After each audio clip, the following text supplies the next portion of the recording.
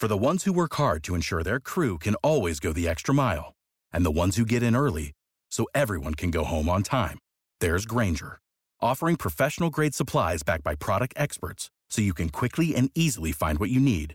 Plus, you can count on access to a committed team ready to go the extra mile for you. Call, click Grainger.com, or just stop by. Grainger, for the ones who get it done.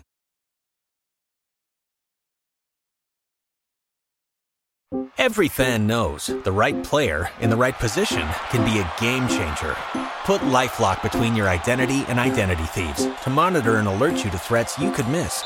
Plus, with a U.S.-based restoration specialist on your team, you won't have to face drained accounts, fraudulent loans, or other losses from identity theft alone. All backed by the LifeLock $1 Million Protection Package. Change the game on identity theft. Save up to 25% your first year at LifeLock.com/aware.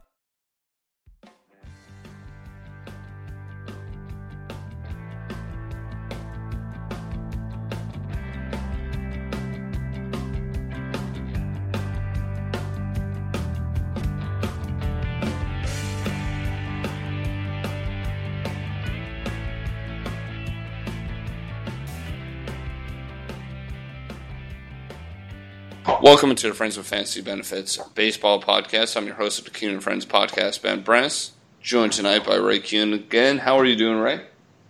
I am good, Ben. What about you? I'm also doing well. You know, it's been about 2 weeks since we were able to get our show in, and you know, last week we were unfortunately able to get a show out due to some technical difficulties, so that was a shame. But we're back and we're looking to do some buy, hold, sell for some hitters today, so I'm a little bit excited. What about you, Ray? You excited for that? I'm excited, man. We're back and better than ever. You know, Ray, you always give our listeners confidence that we're going to bring a great podcast, and then, you know, we have to bring in someone from Texas, and it all goes down to crapper. So, wow, that's where you're saying it goes down to crapper, not the guy that comes from the land of left turns in the swamps of Jersey. Yeah, I don't know who that is, but Evan Peterson's not here, so I don't know who you're talking about. But what's up, Colin? How are you doing tonight? I'm doing better than a Mets fan, I'll tell you that. Yeah, the Mets fan sucks. So does Rangers fans. So, you know, yeah. we're all at least I know I don't have good players. Like, y'all have good players, and they just end up on the DL. Other than having Syndergaard and DeGrom, what other good players do we really have? Compared to Texas's roster? I mean, at least you guys who can actually hit a home run in Joey Gallo. Yeah. I mean, you have Cespedes. He sucks. You guys, I mean, I regretted that second signing of him so much from the second that I heard that they wanted to do it. The second I heard they wanted the first year opt out, I was like, that's great. We get him for 1 year. We can move him. We don't have to do anything else with him. The dude's so injury prone. Then they go and sign for like a 3 or 4 year deal. I'm like, fuck. But guys, tonight like we said, we're going to do a buy, hold, sell for some hitters. So before we get started, Ray, why don't you tell our listeners where you can be reached on Twitter? Ray_Kuhn_28 on Twitter. And what about you, Colin? I'm at CWeatherX13. I can be reached at BBrandisFWFB. So, guys, why don't we get started? And the first player that we're going to be talking about is Marcell Ozuna. So, Ray, is this someone that you're buying, holding, or selling? I am buying on Ozuna. I mean, I'm buying on Ozuna for the fact that I think he's undervalued right now. He's going to pick it up a little bit. But if you're buying Ozuna, or if you have it in your mind to buy Ozuna based on what he did in 2017, which was hit 312, drive in over 120 runs, and hit 37 homers, you're going to be pretty disappointed. But that's part of the reason why I have Ozuna down as a buy for me. So I'm hoping people look at what Ozuna did last year, expected to repeat this year. You're obviously not getting it, so then maybe they'll be disappointed and sell it to me at a good price. Although, coming into Tuesday night, he was hitting .395 in June with 4 homers and 11 RBIs, so I think the window is kind of shutting. The .282 he's hitting so far this year, I'd consider it to be reasonable. And despite the struggles, if you would, his strikeout percentage actually went down 21.2% last year to 17.8% this year. And his hard contact is up from 39.1% to 46.8%. Yes, the ISO is way down to 37 to 124, but I mean, me personally, I never really considered Ozuna much more than like a 25 home run guy anyway. So if he gives me that, hits 282, gets more comfortable in St. Louis's lineup, and drives in a bunch of runs, I'm perfectly fine with that production. What about you guys? Yeah, for me, Ray, the hard part about Ozuna is coming off of last year. I mean, we all knew that last year was probably going to be the aberration, if you will, based on his whole career, based on his stat lines. There's no way that he could, come close to a 312 average with 37 bombs and 124 RBIs. So if people drafted him expecting that, then it's going to be hard to buy him at a reasonable rate. However, if they're realistic owners and know that he is more like his 2016 self with a little bit of improvement, then you can definitely get him at a discount. And he's a guy that, like you said, this month, I mean, he's hitting 395 this month, and he seems to have figured it out. He might have found himself comfortable in St. Louis now after a month and a half. So moving forward throughout the season, he's a guy that if you were able to hold on to him from where you drafted him, or if you were able to trade for him, he's going to provide, hopefully his best numbers moving forward. Yeah, for me, Ozuna is someone that I would want to buy. Obviously, it depends on the cost, but he's someone that did so well last year and has so much potential when he's actually been able to stay on the field without any injuries that would hinder him. He's finally seeming to settle in, and he's someone that's going to now, especially with Yadier Molina back and Jose Martinez playing the way he is, he's going to be able to get RBI opportunities. The ball is going to start going out of the park as the weather warms up, my guess would be. And I think that he's just someone who has the ability to finish as a top 10 outfielder from here on out for the rest of the season, and he's certainly not getting priced that way. But he definitely has the potential to be that type of player. So I think that anything that you're able to give up that's under a top 30 overall or top 30 outfield price for him is going to be beneficial, because between him and everyone else in that lineup, they're going to start hitting, and those balls are going to start going out the park. Well, we move over to the next player that we're going to talk about, and we're going to be looking at Eugenio Suarez. So, Colin, what are your thoughts on Suarez? He's probably one of the most underrated third basemen in the game. He's top three in RBIs this year, and he missed over a month with a wrist injury. So he actually happens to be probably the best Reds hitter right now. He has 12 home runs this year with 48 RBIs. He has a great walk rate at 11.6%, barely strikes out at 18%, and he provides you with the 300 batting average. So coming into the year, I think one of the biggest concerns about Suarez was his playing time because of Nick Senzel. Everyone was on the Senzel hype train, drafting him high, hoping that he would get called up. And then probably about a month into the season, the Reds signed Suarez to a 6-year extension. Senzel still happens to be playing in the minor leagues, and Suarez just keeps hitting. I mean, every night in and night out, he seems to provide for this team. He had 29 RBIs in the month of May alone with a 296 average. And before going on the DL in April, he was hitting 327 with 14 RBIs in March and April combined. So this is a guy that, might have overtaken Joey Votto as the best hitter on the Reds roster right now. Yeah, he's someone who I'm very much a big fan of. I have him in a bunch of my leagues that I am in.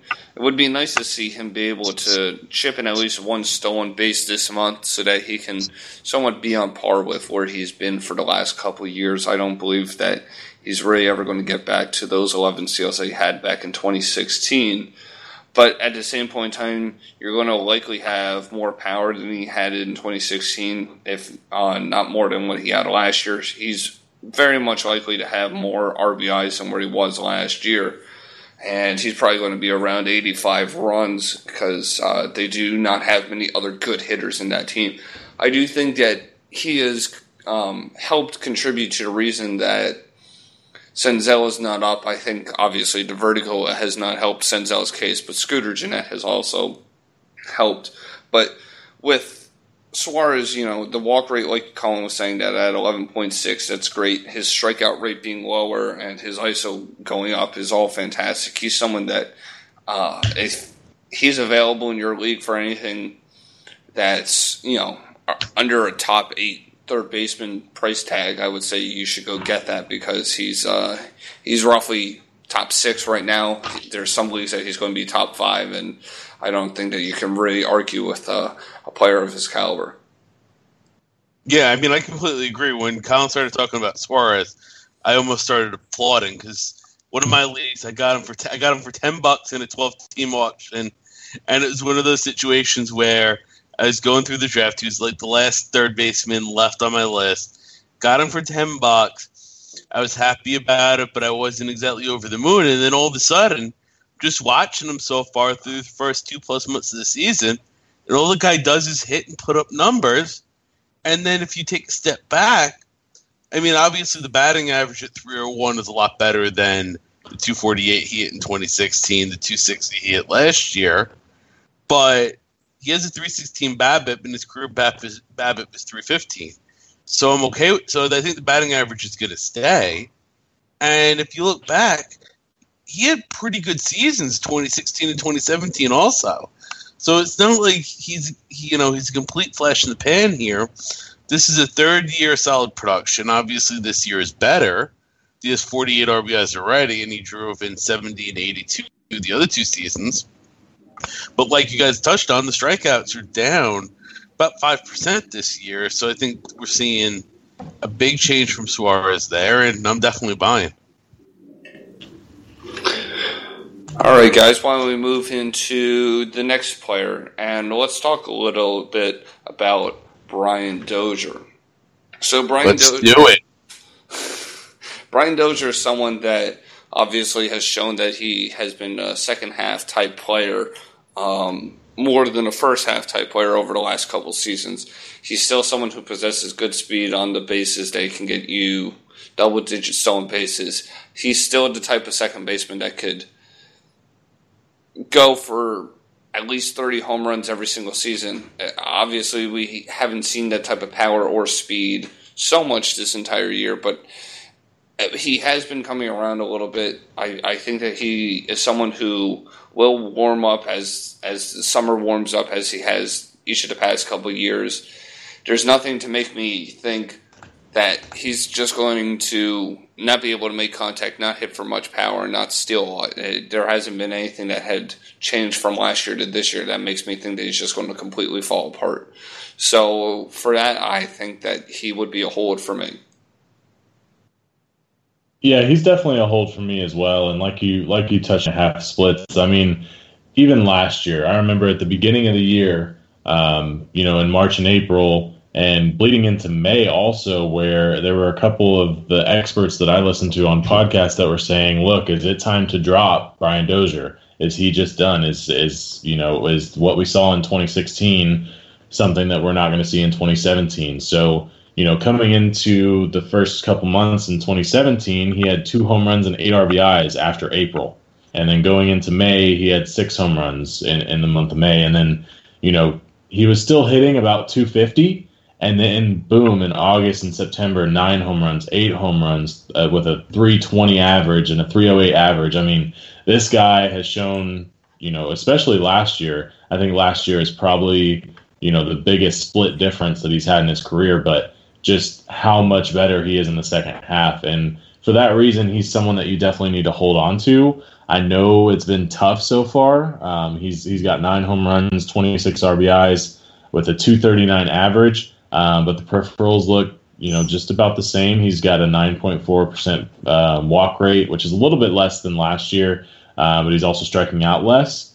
So if you can hold on to him, don't sell low. I'm a guy that took him in the third round of one of my main leagues, and I've been patient with him. I've been frustrated, but I've also been patient, keeping him in my lineup and waiting for those big weeks. And he's a guy that's shown in and out the past two years, over 40 home runs, over 30 home runs, and you just don't get that from a middle infielder that much.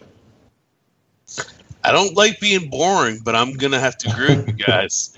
I'm holding on Dozier too. I mean, not to steal your thunder, pretty much like you were saying, all the peripherals are there for the most part. I mean, the one thing that maybe jumps out to me a little bit is that his home run to fly ball rate so far is 10.5%. Last year it was 16.8%. Year before that, 18.4%. So if that gets back to where it was the last few years, his hard contact is up like 4.5% this year compared to last. I think Dozier's going to eventually come around, but there's also nothing there that's hitting me over the head and saying, hey, maybe he's not. So with that being said, I think you have to hold him. All right, guys, why don't we move into the next player? And this is one of the players that's probably least owned on our entire list, and that's Brian Anderson. So obviously Brian Anderson's not someone that may necessarily be owned in a ton of leagues that are standard size, but the thing with Brian Anderson is he has been performing relatively well. He's someone that I would look to buy depending on the size of your league. And I think that the reason is because while there has been injuries and that Marlins lineup's not great, he is in the heart of it, so at least he's in a good run-producing position.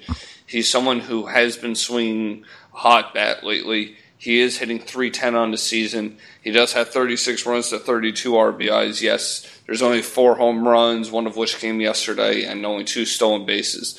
So there's not a lot in those two categories, but he should be able to at least get RBIs, runs, and hit for a good average. And in an OBP league, he does have 24 walks, so he is on base at a 384 clip entering into today's game. So that is something that you're going to obviously want to consider buying on, depending on the size of your league. All right, so now here's a little excitement. I was going to say I'm going to hold on Anderson, but if I'm playing in a league with Ben and I have Anderson, based on that, I'm selling Anderson because, I mean, the guy has a 384 BABIP, so the only place to really for his 310 average to go is down. No, it's going to go up. It's actually going to go higher. He's going to have a BABIP of 600 for the year when it's all said and done. All right. So just back up the truck, and you can just, Josh Donaldson for Brian Anderson right now. But that being said, the guy has 4 home runs so far this year in 66 games. You need more than 4 home runs from your quarter infielder. I mean, yeah, you're getting a 310 average, but the average is likely going to slip. And yeah, he does have 32 runs. He bats in the middle of Miami's lineup. Miami's lineup, obviously, as we know, isn't that great. So I'm not going to necessarily say I want to rely on the Marlins to give me RBIs for the rest of the year. Yeah, I'm with you, Ray. I'm probably going to sell him. He's more like a waiver wire add and drop for me. It's actually pretty funny because he was their third baseman. Now he's playing outfield for them. And the reason he moved to outfield is because Martin Prado got healthy and he's playing third base now. And looking at his stat line, he looks like Martin Prado. He has a good average. He has absolutely no power. And he doesn't provide anywhere else for you. I mean, in the beginning of the year, I was a little bit excited about him because he did have 2 home runs in the first month. And, I was like, okay, well, this guy's going to get playing time, blah, blah, blah, blah, blah. And then come May, he played 28 games, had 0 home runs, and had 8 RBIs. Like, what are you doing for me? You're not doing anything for me, Martin Prado clone. I mean, there's nothing. Yes, he has a 310 average now, but it's an empty 310 average. Like, it's Martin Prado. That's all it is. And that's not a guy that I'm looking to seeking out to go and add in any of my leagues. Exactly. Even if he keeps the average up, yeah, you're not getting anything. I mean, like I said, depending on the size of your league, you could look to buy him because if you're in, something that's like 14 teams or bigger, someone like that may be able to help your average. He still at least gives you some counting stats. Yeah, he's not going to give you a lot of pop or stolen bases, but he's someone who at least can be productive in 2 or 3 of the 5 hitting categories, which is something that can be useful as a potential corner infielder or even a utility player in those size of leagues. Obviously, in a standard league, he's someone who is more likely going to be left on the wire, but he always seemed like someone who was like Matt Duffy to me. I do think that he's capable of hitting 15 home runs on a year. We'll see if that actually happens, but I do think that when it's all said and done, he could be a 15 home run guy with 85 runs, 85 RBIs, with a 300 average, which isn't terrible from a corner infielder. I'm with Ray. I'm going to trade Brian Anderson for Josh Donaldson to you. I don't have either of them in any of my leagues, though, so I don't know what you guys are talking about. In the hypothetical league, Ben. Come on now. Yeah, exactly. Oh, well, in that league, we'll see. All right, guys, why don't we move into the next player? Let's talk a little bit about Ian Kinsler. Obviously, he has had a really rough start to the season. He has been moved around in the lineup. He was hitting around 200 for a good portion. He seems to be coming out of his slump a little bit. He has shown some power. He's now back hitting at the top of the Angels lineup, obviously, with Upton, Pujols, and Trout there. They are going to be having some run-producing players. Simmons is still there. Zach Cozart, if he ever wants to actually hit the ball, he can do it. But there are some players on that lineup who will be able to drive him in, and I think that he's able to finish the year around 260 with in terms of batting average, which may not be great, but it's a significant improvement from where he is now, which means he's probably hitting around 280 to 300 for the rest of the season. So. Yeah, for me, Ben, I'm a Rangers fan. I saw the good Ian Kinsler, and ever since we let him go, he's been pretty bad. And especially this year with the Angels. I mean, he's been injured. He's played 53 games so far. I think he's played more than half of the games that he's going to end up with at the end of the year. And also, he's hitting 224 with a 212 BABIP, so there is room for improvement. But as soon as he starts to turn the corner, his hammy's going to go out. Something's going to hurt him. He's a guy that he's 35 years old. He's not getting any younger. I'm probably selling him if I can get anything for him in any of my leagues, and I'll probably drop him if I have to because I don't see his staying power at the top of the lineup being there, and then I also don't see him being healthy long enough to contribute for my team. Initially, I was going to say buy on Kinsler, but then I actually changed that to a hold. Going into the season, I had hopes on Kinsler. I thought going to the Angels, that lineup, going to hit the top of the lineup. There's going to be some runs. There's going to be some RBIs. He's going to get pitches to hit. Batting average will be there. Obviously, hasn't worked out. He's hitting 223. Does have a 211 BABIP. He's only striking out 8.6% of the time, so I definitely like that. And I like the 18 walks and 20 strikeouts. But everything else, 17 RBIs, yeah, man, that's obviously not doing it for me right now. And he should have more than 26 runs scored in that lineup with 232 plate appearances. But I do think that that as long as he stays healthy, and it's a big if we're talking about, if he does stay healthy, I think he can kind of right the ship a little bit, give you some value. So far in June, he's hitting 250. But the reason why I changed it to a hold is if I still have Kinsler, that means that there's not anything better on the waiver wire, or I don't have depth, or whatever the story is. So he's likely my best option. I know I'm not going to get value for him. There's no point to sell because I don't think I'm getting much more than a bucket of balls for him. And I'm not going to buy on Kinsler because what if he does get hurt again, or if he really doesn't turn it around? Likely the person that I already have at second base or in the middle infield is performing better than Kinsler is at the moment. Well, Ray, I just happen to have a bucket of balls right next to me, so just Send them on over. Give me your mailing address, and you'll get them in 3 to 5 business days. Definitely. Awesome. But now you sure you're not going to try to trade that bucket of balls for like bar gold, which is what you would generally try to do in our fantasy leagues? I mean, I always try to turn mush into better mush, and I am capable of doing it. So yes, I will try to do that. If there's going to be someone who's going to do it, it's going to be me, and it's going to be me, which is why people probably stop trading with me after like 4 trades. 15 trade offers and 100 Facebook messages later. Yeah, but usually people start getting annoyed when they see that I go and trade someone for better than what I gave them, and then they're like, "Well, why didn't I just do that?" And then they don't want to trade with me. They don't want me to get better. Well, you do work hard.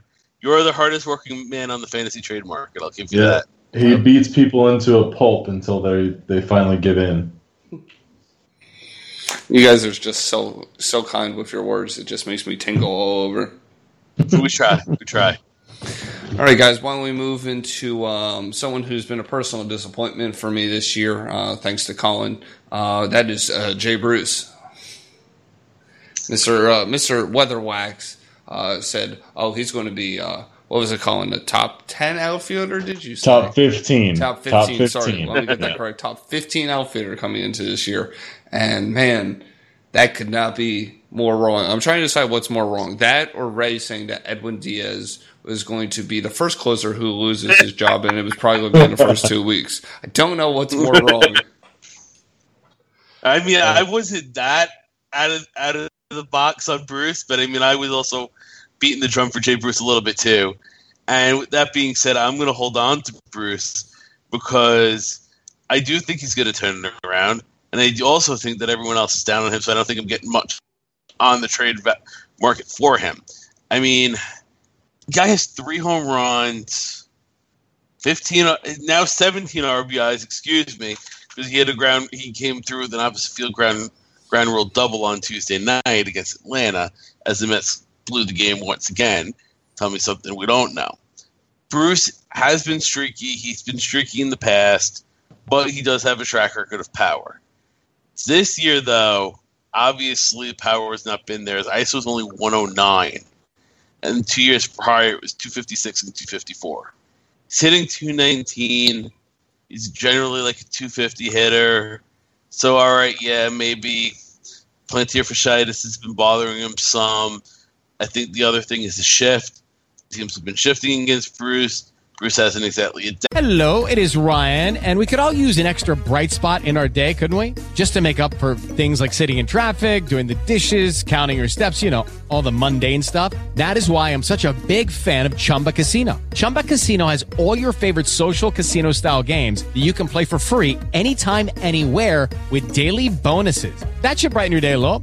Actually, a lot. So sign up now at ChumbaCasino.com. That's ChumbaCasino.com. No purchase necessary. VGW Group. Void where prohibited by law. See terms and conditions. 18+. Hello, it is Ryan, and I was on a flight the other day playing one of my favorite social spin slot games on ChumbaCasino.com. I looked over at the person sitting next to me, and you know what they were doing? They were also playing Chumba Casino. Coincidence? I think not. Everybody's loving having fun with it. Chumba Casino is home to hundreds of casino-style games that you can play for free anytime, anywhere, even at 30,000 feet. So sign up now at ChumbaCasino.com to claim your free welcome bonus. That's ChumbaCasino.com and live the Chumba life. No purchase necessary. VGW Group. Void where prohibited by law. See terms and conditions. 18+. Adapted. This definitely cost him a few hits there. So I'm not necessarily worried about the batting average. It's really just the 3 home runs that are just smashing me in the face and are hanging over him like an anvil. I think he'll get there. I think all he really needs is one stretch where he gets, 3 homers in 5 games, something like that, to kind of get rolling. When Cespedes eventually graces us with his presence again and finds his way back into the lineup, maybe that'll help for Bruce. Maybe if Conforto ever gets going, if he has, there's just something else in the middle of the Mets lineup for Bruce to feed off of. But I mean, for now, I'm holding him. I'm keeping him on my bench, but I do think he will turn it around. Ray, you left out the name of your best outfielder, Brandon Nimmo. That is true, yeah. Like Ben said, I was touting Jay Bruce as a top 15 outfielder coming into this year because, believe it or not, in 2016 and 2017, he was just that. He was a top 15 outfielder with a 250 average, but over 30 home runs each year and averaging 100 RBIs both years as well. So, coming into the year, I was definitely touting him, and what do you know, I was wrong. But if he's still on my roster right now, in most of my leagues he's not. I've cut bait. What I would do is I would probably drop him for a guy like Jake Bauers, for a guy like Juan Soto a couple weeks ago. Just that next up and coming, prospect or guy that's supposed to, come out of nowhere and just perform like some of the guys do every year. And Jay Bruce, he does have a chance, like you said, Ray, to turn it around, but for me, it's kind of cut my losses and see if I can get his production somewhere else and maybe even a little bit more. Like a guy from Jake Bauers, who has power, who has speed, who has the opportunity now in Tampa Bay. And then also like a guy of Juan Soto, who has all the talent in the world, just needs to get on the field. So if I can drop Jay Bruce for a guy like that, I think I'm going to do that in a heartbeat and just take my L on Jay Bruce this year. Yeah, for me, it's tough because I did like Jay Bruce as a Mets fan, and I know that he's a streaky hitter who could at any time go and hit 300 for 2 weeks and have six home runs in a month and have maybe 12 to 15 RBIs in that same month, and he could do that for 2 straight months, put some good stats together. But right now, he just seems so out of sorts, and I'm not really sure why. I don't really think you're really going to be able to really get anything for him, and I'm not the type of player who is in small enough leagues where I'm likely going to be able to pick up someone significantly better on the waiver wire. I think I'm only in one team that has less than 14 teams, so in all those types of leagues, and they have decent-sized benches, he's going to be someone who I'm probably just having sit on the bench until there is some showing of a hot streak, and then I would have looked to try to move him if I could, but I can't move him at this time. So, why don't we move over and talk a little bit about Brandon Crawford? So Brandon Crawford, someone who a couple of years ago was a pretty good offensive shortstop, then the last couple of years has been kind of disappointing, and this year he's just knocking the ball all over the place. He's hitting for some power. He's chipped in a couple of stolen bases. Not much in terms of run and RBI production, but still significant for how bad the Giants offense has been overall and how light hitting they have been and where he is personally hitting in the lineup. But he is performing with the bat right now. He's hitting for a good average. He's getting on base. So he's someone who I don't believe will be able to maintain it, so I'd like to sell him. But at this point, I'm not sure if anyone's really still buying into this type of production, so I'm not sure if you're really going to be able to maximize his value. You may be able to get more value than what you would have started the season with, but I don't think you're going to get exact value if not attached to him at this current time. Yeah, I'm probably just going to hold on Crawford because, like you said, Ben, if you sell Crawford, you're probably not getting much. I mean, I grabbed him off the waiver wire in a league or two. He's hitting 329. He has a career average of 257. Obviously, the BABIP 387 is helping him out. He does drive in runs. He has 8 homers this year. So he's shown. 2015 he had 21. Last year he had 14 homers. So he's shown some pop. He's shown that 84, 84, 77 were his last 3 total seasons of RBI totals. So he's also shown he can be a moderately decent run producer towards the bottom middle, that 6th spot of San Francisco's order. So there's some value there. I'm gonna hang on to Crawford. I get what I get, and that's really it. If he's plugging a hole, I'm gonna let him plug that hole in my team. Because I don't think I'm getting much value for him otherwise, and he's not somebody that I'm gonna look to buy because he's just really one step above waiver wire level once that batting average regresses if it does.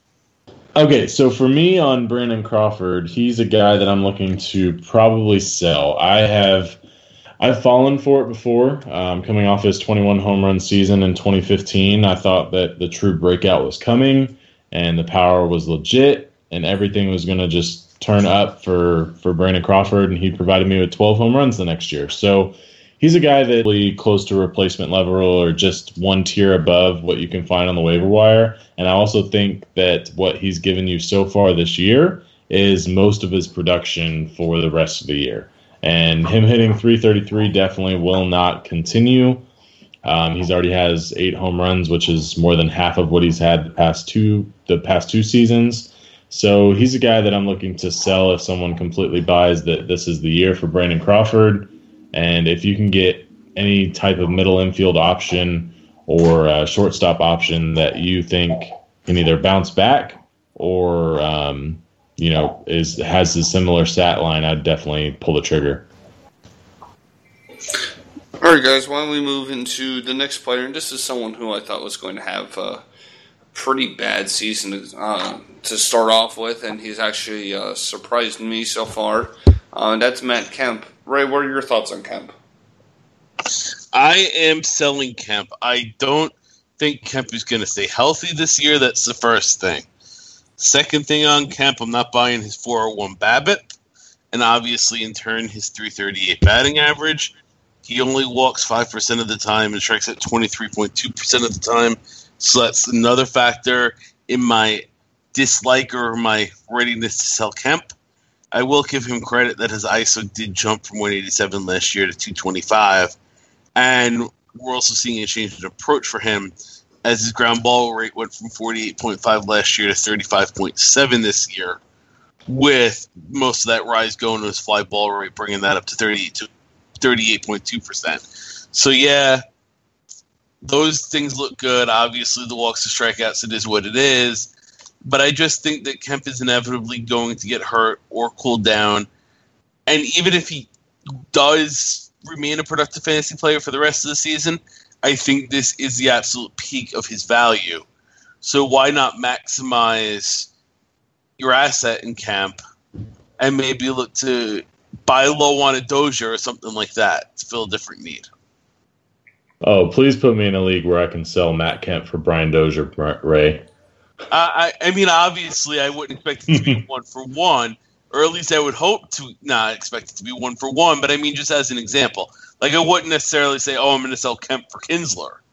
It would have to be somebody better. But if you get someone that says, "Oh, wow, he's hitting 338 with 10 homers and 48 RBI and 41 RBIs," this is the Matt Kemp of a few years ago. I mean, all it takes is one. Yeah. So I mean, so with that being said, I'm going to look into selling him.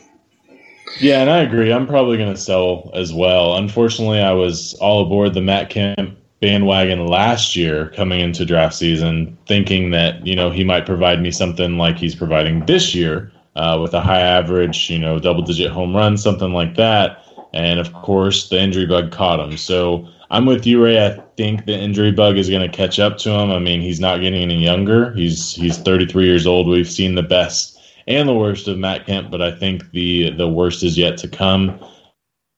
His 401 BABIP is definitely not sustainable, so his average is going to probably to the 270, 280 range, which is where he was last year.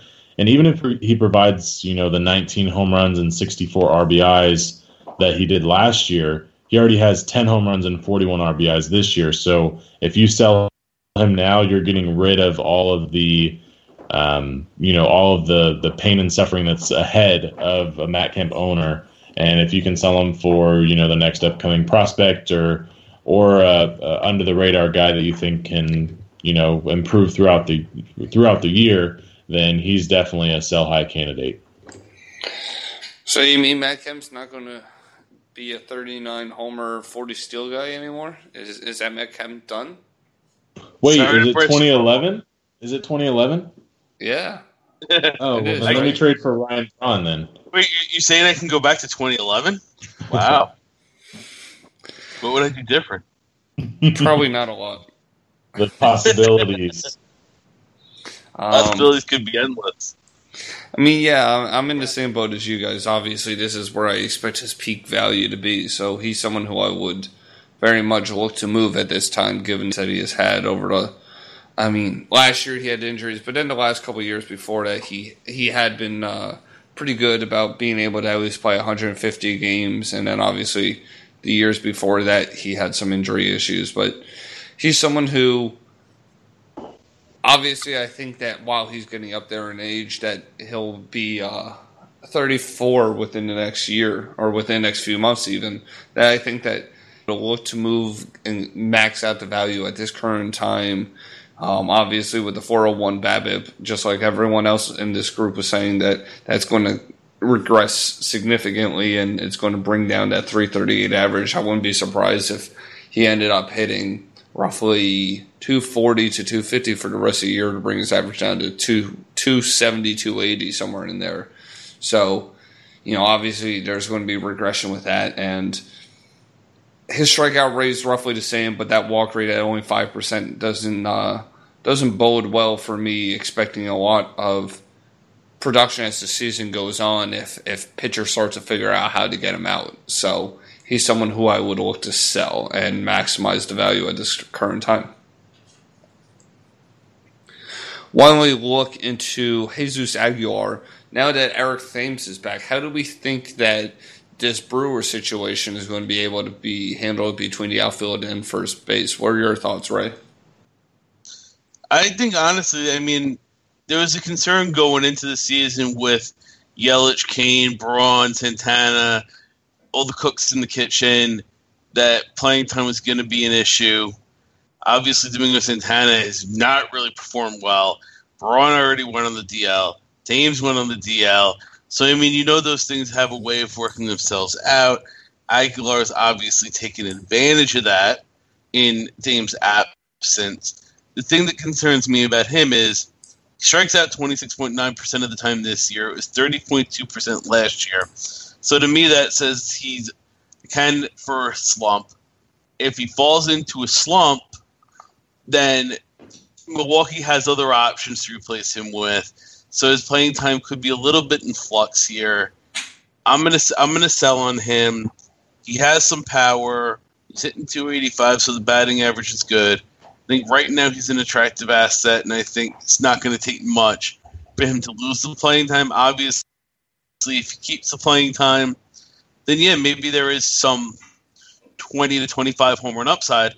But we've also never seen him do it at the major league level. Yeah, he is 27 years old, so there's certainly still time, and I wouldn't rule it out. But I'm gonna sell and see what I can get. What are your thoughts, Colin? For me, I'm probably going to hold on Jesus Aguilar.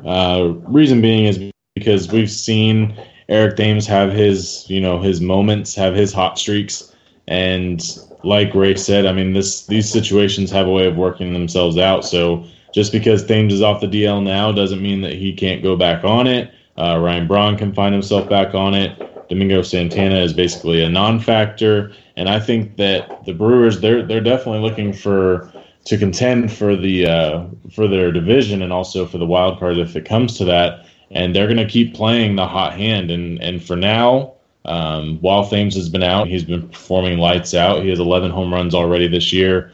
He's always been a big home run guy, so he just kind of needed the opportunity. He hit 30 in AAA in 2016, so he has the pop.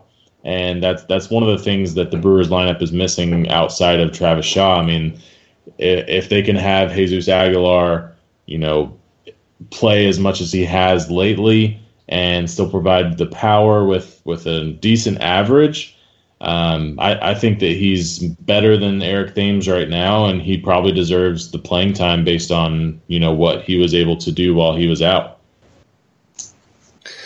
For me, I have Jesus Aguilar in a couple of leagues, and I was kind of regretting Thames coming back, even though I do own Thames in other leagues, because he has been playing so well, and you don't want to have to see someone like Craig Counsell trying to decide who he's going to bench, because I feel like he has screwed up Domingo Santana with that. Obviously, the Brewers going out and signing Kane and bringing in Yelich in a trade obviously did not help that, but if it was me, I would personally love to be able to get rid of Braun. I would love to be able to use Thames almost every day and Aguilar every single day, and just rotate one of those outfielders out daily so that they can get some rest, and that way they can both get playing time. But Aguilar is someone who I think you have to try to sell, because as players are healthy and as the summer is heating up, someone like Thames could still go on a hot streak because we've seen him hit for power before. Someone like Domingo Santana could warm up as the summer actually approaches. So if either of those two things happen, that could easily eat into Aguilar's playing time. So it makes it a little tough. It gives him such a little small window of mistake that if he screws up, I could easily see him getting benched for a day or two, and that makes it tough when you're either in a head-to-head league or in a season long, that you need to be able to rely on someone to be out there every single day. You may not be able to rely on that. So I think he's someone you have to sell. Why don't we move into the last player that we're going to be talking about, and that is Scooter Gennett. He's the real reason that I think that Nick Senzel has not come up this year. I think they wanted to see what they had from Gennett, and he's obviously performed significantly higher than what expectations were. He's shown good pop. He's been a good RBI producer, and he has helped carry that club along with Suarez, while Joey Votto has not been able to perform, and other players on that team have not done well. That center fielder that we will not mention is still horrible, so, he's eventually going to get kicked off that team because he just sucks. But that's besides the point. Scooter Gennett's someone who I would actually look to hold, because I don't think you're going to be able to buy him. I think everyone's going to overvalue his price. And I think if you own him, it's going to be tough for you to sell him, because no one's going to want to buy on the price tag of what he's actually producing at. It is similar to what you had earlier with Brandon Crawford. It makes it tough because he's outperforming his value so much that people expect a regression and they won't pay for what he has done because they don't expect it to continue. So it makes it a little tough for you to be able to trade him. To me, Gennett, I didn't necessarily realize this until he really got going this year. He hit 27 homers and drove in 97 runs last year, so it's not like this is completely out of left field. The same thing I was kind of mentioning with Suarez. He has a little bit of a track record that maybe has gone under the radar. Obviously, I don't think he's going to hit 340 all season, but I'm a little bit of a believer in the home runs and the RBIs. Why can't he repeat 27 and 90 and 97? I'm not sure if I'm going to get another owner that's going to believe that. So that being the case, I'm probably just going to hang on to Gennett. And I think his price might be too expensive from an owner that's already reaped the benefits of Gennett so far this season. So to me, it's a hold. What about you, Colin? So for me on Gennett, I know, like you said, Ray, that he had 27 and 97 last year. And, with the Senzel talk in the offseason, he was kind of undervalued. But I think what he's given you so far, he has a 340 average. He's got 12 home runs and 47 RBIs. I think he's a guy that you could probably pair with a Matt Kemp, who we talked about earlier, and try and get a guy like Brian Dozier.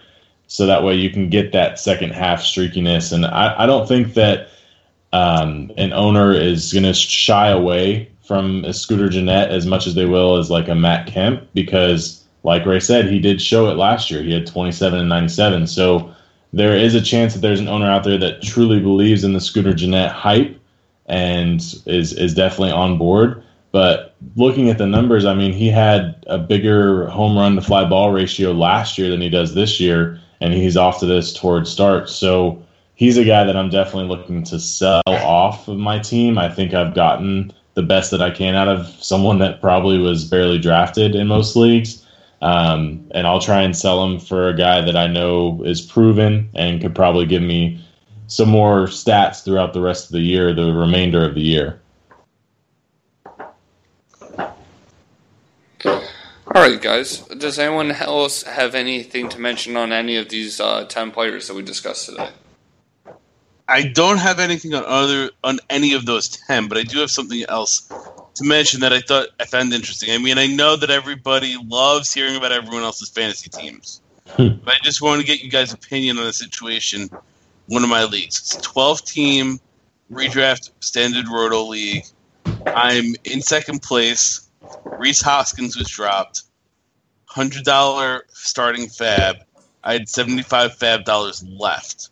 What would you guys bid on Hoskins? 76. I'll do 74, so that way you have to do 75, right? It already happened. I just checked during the show. Waivers ran. I bid $16. The next highest was 6. What? Exactly. I was so flabbergasted by it that I had to mention it. Wow, that's insane. Well, there is another piece of breaking news coming out right now that Miguel Cabrera is out for the season. Yeah, that as I pre-wrote an article for tomorrow mentioning Cabrera. I'm quite thrilled about that. So instead, we're just going to turn the blurb about Cabrera and how his exit velocity was 5th highest in the league into a cautionary tale that just because you have one good metrics, don't overlook all the bad. And if an aging player is showing some signs, don't expect that the aging player is going to stay healthy. So does that mean I should probably drop Miggy in a redraft league, guys? I don't know. Is the season-ending injury bad? No, you can just keep him on your DL. That's fine. Okay. I'm sure somebody will trade for him. Ooh, that's a good idea, Ray. I could maximize trade value with him. Definitely. Maybe I'll just go pick up Justin Smoke because we all know. Oh my God, he is Colin's favorite player. Oh, no. But only if we get Billy Hamilton as well. No, man, I'd rather Justin pick up Smoke is my Billy Hamilton. Jorge Soler than Justin Smoke probably anyway. So, hell, I may even pick up Leonis Martin because he's just for some reason absolutely killing everything, which makes no sense. I'd rather hold Miguel Cabrera than pick up Justin Smoke. How about that? Wow, there you go, everyone. Fantasy goodness coming from the Wax Man. All right, guys, why don't we wrap up? Why don't you tell our listeners where you can be reached on Twitter and what you're working on, Ray? I am on Twitter at Ray_Kuhn_28. As I tease, I have a baseball article coming out each and every Wednesday, taking a look at 3 statistics and 3 players or 3 situations under the guise of that statistic. I'm also going to be starting the same series with the football article. That's going to be going up every Friday. And we're also shortly beginning our football coverage over on Roto Professor, and we're still rolling with the baseball coverage there as well. And what about you, Colin? I'm definitely not as busy as Ray, but you can find me on Twitter at CWeatherwax13. We do have a really good article or a really good podcast coming out with Mike the Rotocop and Randy Haynes this week. We actually interviewed Keegan Matheson, who is one of the writers for Baseball Toronto, and he actually was one of the first to break the news on the Vlad injury. So we got to sit down and talk with him about Vladimir Guerrero, about Bo Bichette, and also about the future of the Blue Jays. And we also went through the fab for the Great Fantasy Baseball Invitational from this past week. So you can find me on that podcast and also on the Push Accept podcast with Ben and Donnie Miller. And I can be reached at BBrennisFWFB. As Colin has alluded to, you can find me on the Push Accept podcast. We will be having guests from Friends with Fantasy Benefits. We're going to try to be able to get every single person from staff on, at least for an episode, so that we can get multiple differing views. We appreciate the people who have continued to send us in trades. We're always very much willing to accept more and more trades. Just feel free to send them to us on Twitter or email Friends with Fantasy Benefits, and we'll be able to read them off on the show. You can find me throughout the basketball offseason and with Eric Mackey. We will be covering the NBA draft. We will look at NBA free agency, and then you can also find me once we get football started on the Friends of Fantasy Benefits football podcast. So, from the rest of us at Friends of Fantasy Benefits, have a great baseball season, everyone.